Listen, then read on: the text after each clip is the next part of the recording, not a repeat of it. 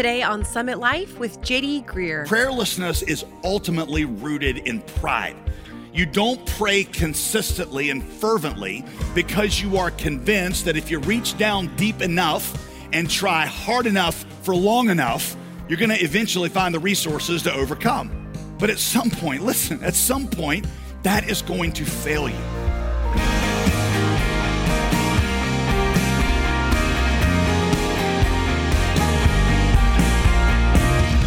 Welcome to Summit Life, the gospel-centered Bible teaching ministry of JD Greear, pastor of the Summit Church in Raleigh, North Carolina.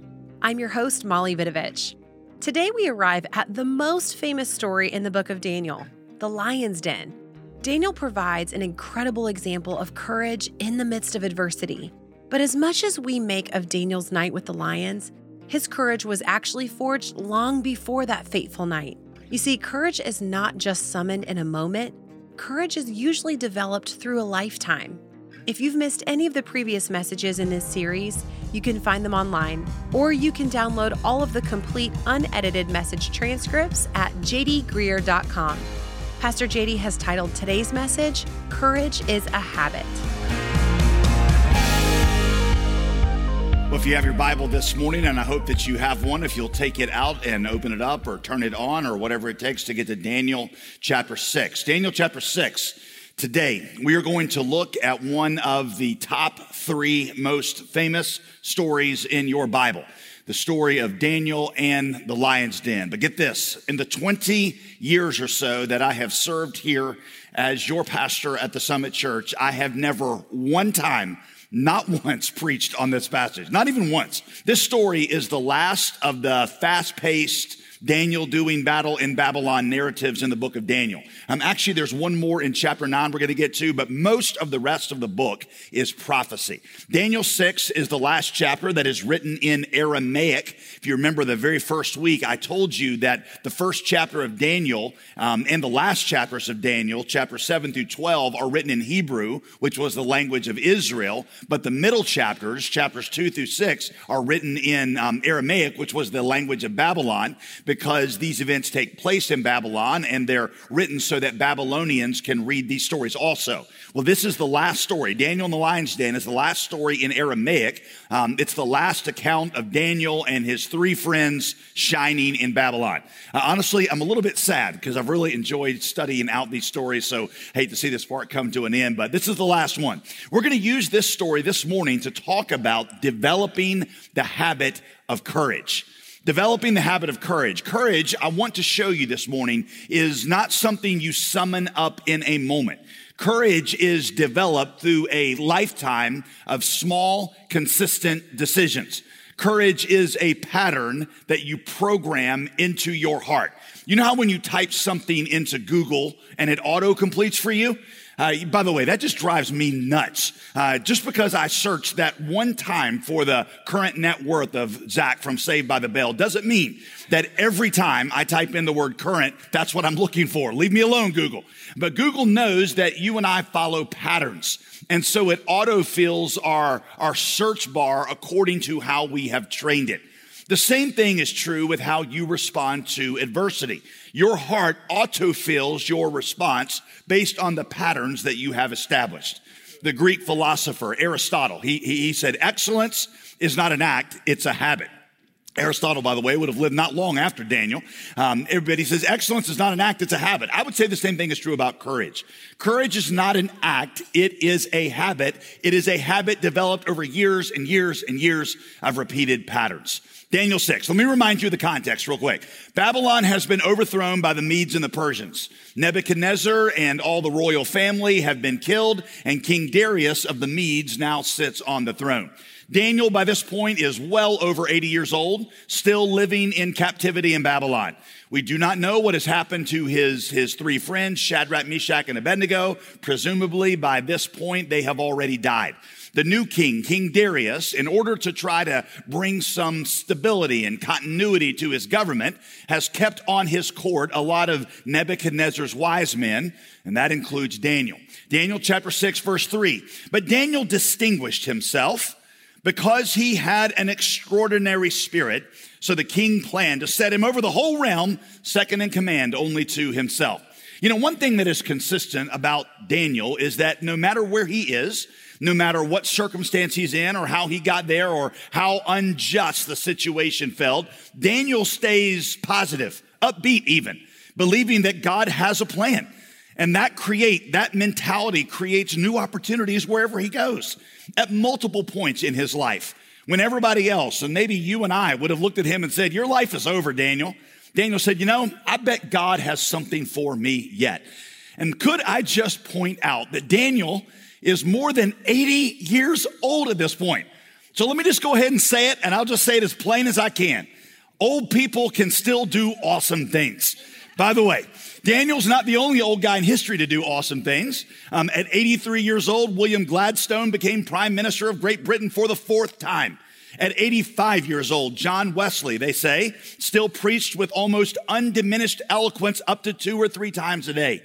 At 89 years old, Michelangelo painted his Last Judgment, which is now one of the most famous paintings in the world. At age 90, Thomas Edison was still filing for new patents at the patent office for new inventions he was coming up with. George Bernard Shaw at age 90 was still writing plays that would become classics. Harlan Sanders was 65 when he opened Kentucky Fried Chicken after getting fired from about a dozen of his previous jobs. His career was a total failure up to that point. Winston Churchill won his first election at age 62. He had lost literally every single election up to that point. His career did not really begin until he was 62. He was 71 when he led England into World War II. So for all of you seasoned people out there, do not let them tell you that you are done. God might have something for you yet, okay? All right, got a few amens. Verse 4, the administrators and satraps, which is a word for like a governor, therefore kept trying to find a charge against Daniel regarding the kingdom. But they could find no charge or corruption because Daniel was trustworthy. And no negligence or corruption at all was found in him. We see it every couple of years around election season, don't we? The commercials just start multiplying. So-and-so is a liar, you know? 32 years ago, he said this at a party. He voted with Big Nursery to take candy from babies. They always seem to find something about everybody. But here these guys search and search and search, and they can't find anything. And by the way, this is after 6 decades of public service on Daniel's part. That is pretty remarkable. The point is that Daniel has been utterly trustworthy in all that he did for 70 years serving in the public square. Verse 5, then these men said, we'll never find any charge against this Daniel unless we find something against him concerning the law of his God. So they went together to the king and said, King Darius, may you live forever. Verse 7, and all the administrators of the kingdom, the prefects, the satraps, the advisors, and the governors, we have all agreed that the king should establish an ordinance that for 30 days, anybody who petitions any god or man, except for you, O king, that one should be thrown into the lion's den. The weak spot that they have found, and I've got to hand it to them, it is pretty ingenious. The weak spot is built around Daniel's faith and the king's ego. Basically, they're like, oh, king, your subjects need to learn that they can depend on you for everything. So let's make a rule that for 30 days, people can only bring their needs to you. We're not banning prayer for all time. We're just saying that for 30 days, people need to see that you can meet all their needs. So they can only pray to you for 30 days, and in 30 days, they will see how amazing, how all-sufficient you are, how able you are to take care of all your subjects. Verse 8, therefore, your majesty establish the edict and sign the document so that, as a law of the Medes and Persians, it is irrevocable and cannot be changed. The Medes and the Persians had this custom that once a law was passed, it couldn't be changed or altered in any way. The purpose for that, historians say, was to try to keep kings from passing arbitrary laws all willy-nilly just because they were in a bad mood. They get beat at pickleball by a left-handed guy, so they outlaw left-handedness. That kind of stuff happened. The next day, the king gets irritated with one of his wives, so he passes a law that no women can ever argue with men. In the ancient world, kings did stuff like this all the time, and that law would only last for a couple of days until the king calmed down. So the Medes and the Persians instituted this custom to try and keep the king from doing that. Plus, they thought not allowing a law to be changed helped reinforce the idea that the king was divine, because if you changed the law, that implied that you'd made a mistake. Right? So they had this custom that you couldn't change the law once it was passed, and this law passed. Daniel's response, verse 10, when Daniel learned that the document had been signed, he went into his house, he opened the upstairs window toward Jerusalem, and 3 times a day he got down on his knees and prayed and gave thanks to God just as he had done before. If you underline stuff in your Bible, underline that. He did it just like he had done before, because there it is, the habit. Daniel has prayed 3 times daily now for 70 years. He'd done it in Daniel chapter 1 when they tried to force him to eat forbidden foods. He'd done it in chapter 2 when the king threatened to kill all the wise men because nobody could interpret his dream. His friends had done it in Daniel 3 when Nebuchadnezzar tried to force them to bow down to his golden image. Whenever Daniel had been in trouble, whenever Daniel had felt threatened, he had turned to God in prayer. So this response was as natural to him, as routine as breathing. So here's my question for you. What is your instinct when trouble comes? When you have been hurt in your marriage, when your spouse is not treating you fairly and it's just not getting any better, no matter how much you talk to them or no matter what you do. What's your instinct when you feel threatened? When you feel like you're being pressured at your job to do the wrong thing? Or you feel like you're being treated unfairly by your boss or one of your colleagues, or when you're being pressured to toe the party line, even though it goes against your conscience. Or maybe when a friend or a boyfriend or a girlfriend is pressuring you to do the wrong thing. You're being pressured to conform. What is your instinct? I would say that our responses typically fit into one of 4 categories. Number 1, panic. A lot of people, their instinct is to panic. You get scared and you cave. Look, there's no way out. The pressure's just too strong. All my friends are doing it. I'm going to be a social outcast if I don't. I don't have that kind of social capital to spend, so it's just easier to go along and get along. Everybody in my business is doing it. I'll never survive if I don't do this. This is this law of the Medes and Persians, and it can't be changed. And the king and all the other important people are behind it. I don't really have a choice here if I want to survive. Panic. Y'all, I love this verse, 1 Corinthians 10:13. No temptation has overtaken you except what is common to man. But God, who is faithful, will never allow you to be tempted beyond what you are able. He will always, with that temptation, with that trial, he's going to provide you a way of escape that you might be able to bear it. God always provides a way of escape, always. He will always supply you with the strength and the wisdom and the ability to do the right thing. And that means you never need to panic because you are never trapped in a situation with only bad options. So response number 1 is people panic. A second common instinct response to this kind of pressure is pride. Pride. And this one's kind of tricky because it can look on the outside like bold faith. Because essentially you're saying, I will not yield to you. I can overcome this. The difference between this and faith is that when you peel back the layers of this response, what you're going to find is not a humble dependence on God. What you're going to find is a heart of self-sufficiency. This is more of a I'm better than you attitude, you can't beat me kind of attitude than it is I'm going to do what God wants and trust him with the results attitude. By the way, the sign that you are operating in pride is prayerlessness. Prayerlessness is the indicator light on the dashboard of the Christian life that warns you that pride has set in. You know how in your car dashboard you got these little indicator lights that tells you if your engine is running too hot? Let's get to know one another a little bit here, okay? How many of you fill up your gas once it's half empty? You're that person. You're like, if it's half empty, I'm stopping to fill it up.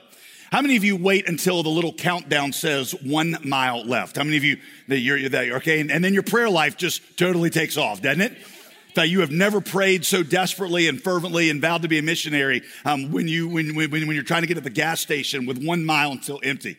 Okay, all right. How about the indicator lights? How many of you, the second that the light comes on, you take your car to the shop. If that's you, all right? How many of you treat that light like more of a suggestion, right? You're like, I'm just gonna wait and see if this thing kind of works itself out, right? Right? What are you laughing at, Veronica? So probably that has burned you at some point, I would guess, because those little indicator lights alert you to problems that are going on deep in your engine that you can't see. Prayerlessness is the indicator light that your heart is running proud. Many people think that prayerlessness is just the result of a lack of self-discipline. You're like, I believe in prayer, but I just don't pray. I don't pray enough for the same reason that I don't work out enough or eat enough alfalfa sprouts. It's just a lack of self-discipline. But prayerlessness is ultimately rooted in pride. You don't pray consistently and fervently because you are convinced that if you reach down deep enough and try hard enough for long enough, you're going to eventually find the resources to overcome. But at some point, that is going to fail you. And I know that if you're a believer, because God is going to put you into a situation that you can't overcome. In fact, I would suggest that some of you are there right now, aren't you? You come in here this morning overwhelmed by the challenges of parenting, utterly defeated by your marriage, financially underwater, crushed by a relationship that you just can't make work. An issue has come up in your health or the health of a loved one that has you scared to death this morning. At the end of Daniel chapter 4, King Nebuchadnezzar, after God had humbled him and he turned his heart toward God, he said, we looked at it a couple weeks ago, all those who walk in pride, God is able to humble. Well, see, that's true for professing Christians also. For you who know God, his agenda in your life is to humble you out of the pride of self-sufficiency.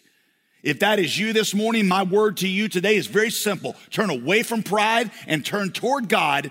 And if that happens, you'll begin to express that by a daily, consistent time of prayer. Panic, pride, your third response, preemptive strike. Something for something, tit for tat. I will protect myself by fighting. You hurt me, I'll hurt you back. You play dirty, I'll play dirtier. When Daniel found out about this law, he could have tried to engineer some political trick, some scheme to get back at him. Quid pro quo is how most of us try to survive. We live in peace with others. We maintain peace with others through mutually assured destruction with them. Right? The way that I'll keep you from hurting me is by making it clear that if you do, I'll hurt you back. Worse. Some of you have marriages that are surviving because mutually assured destruction. You hurt me, I will hurt you back. And then you'll think twice about messing with me. So we got panic, we got pride, we got preemptive strike, and then there's Daniel's response, number 4, prayer.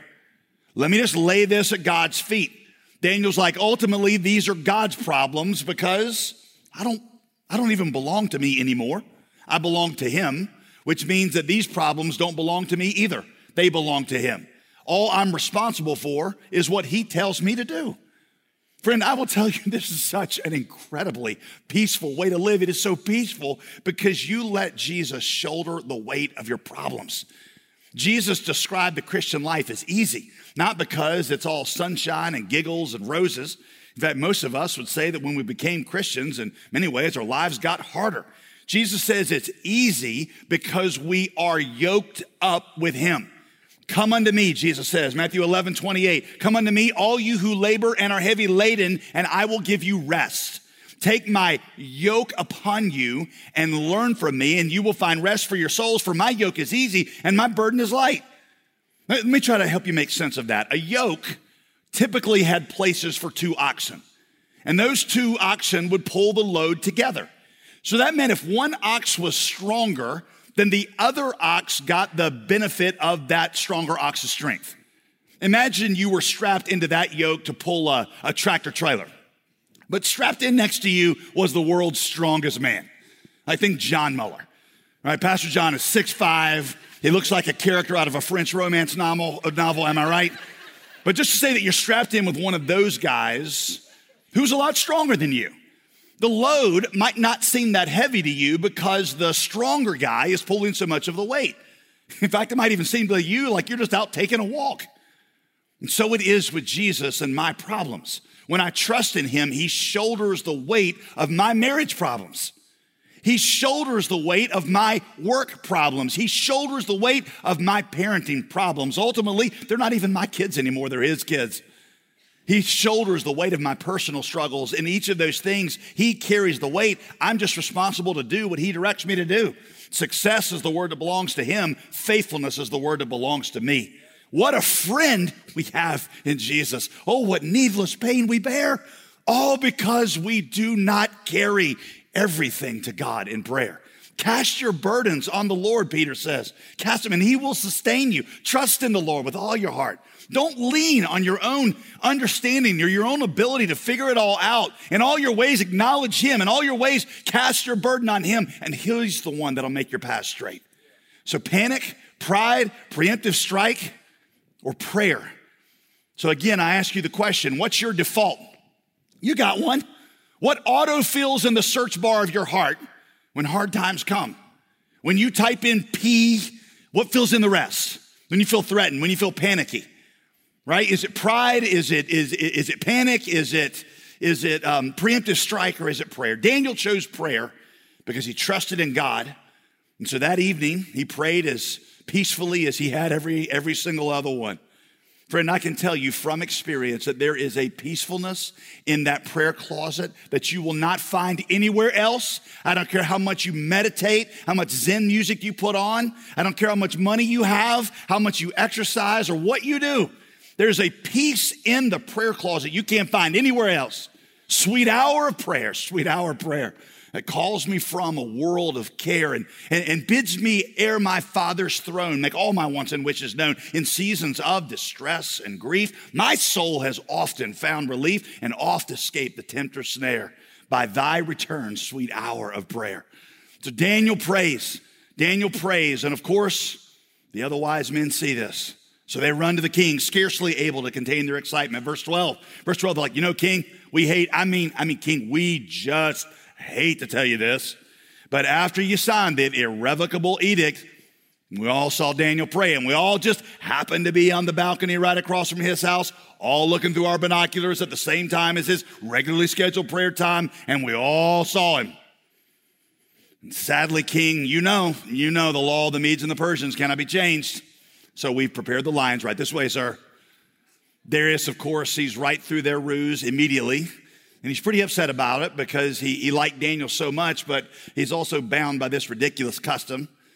So he feels like he has no choice but to throw Daniel in the lion's den. Verse 16, so the king gave the order. By the way, I know a lot of y'all think I hate on cats too much, but could we just take a moment and reflect that a pagan king who could have concocted any kind of torture decided that the most cruel and unusual punishment that he could think of was trapping you in a cage with cats? Friend, the scriptures speak for themselves, okay? And all God's people said, a few of God's people said, amen, okay? The king said to Daniel, may your God, whom you continually serve, rescue you. A stone was brought and placed over the mouth of the den. The king sealed it with his own signet ring and with the signet rings of his nobles so that nothing in regard to Daniel could be changed. Then the king went back to his palace and spent the night fasting. Join us tomorrow for the conclusion of this message on Summit Life with J.D. Greear. We're in a new teaching series called Shining in Babylon, and if you've missed any part of this study in the book of Daniel, you can find all the messages online, free of charge at jdgreear.com. JD, in the book of Daniel, we're looking at a very dark and hostile context. Unlike most of the books in the Hebrew Bible, this book is not set in Israel. It's set in the heart of an enemy pagan empire where God's people have been taken captive and they're living as exiles. And what you're going to see in this book, what we'll learn, is that the power to make a difference is only found in the commitment to be different. I'm excited to be able to offer to you, along with this, a new Bible study that will help, as we often do here at Summit Life, take you deeper into the teaching and the scripture, help you to reflect on it, help you to think personally about it, show you some exegetical insights that maybe I can't cover in the sermon. I want to get that to you soon as you're going along with the series, because I think it'll help you press deeper in what this timeless message is from the book of Daniel and how it applies to you. Ask for your copy today when you donate the suggested $35 or more. Just give us a call at 866-335-5220. That's 866-335-5220. or ask for the Book of Daniel Bible Study Guide when you give online at jdgreer.com. I'm Molly Vidovich. Be sure to join us tomorrow as Pastor JD teaches us how we can have courage like Daniel. That's Friday on Summit Life with JD Greer.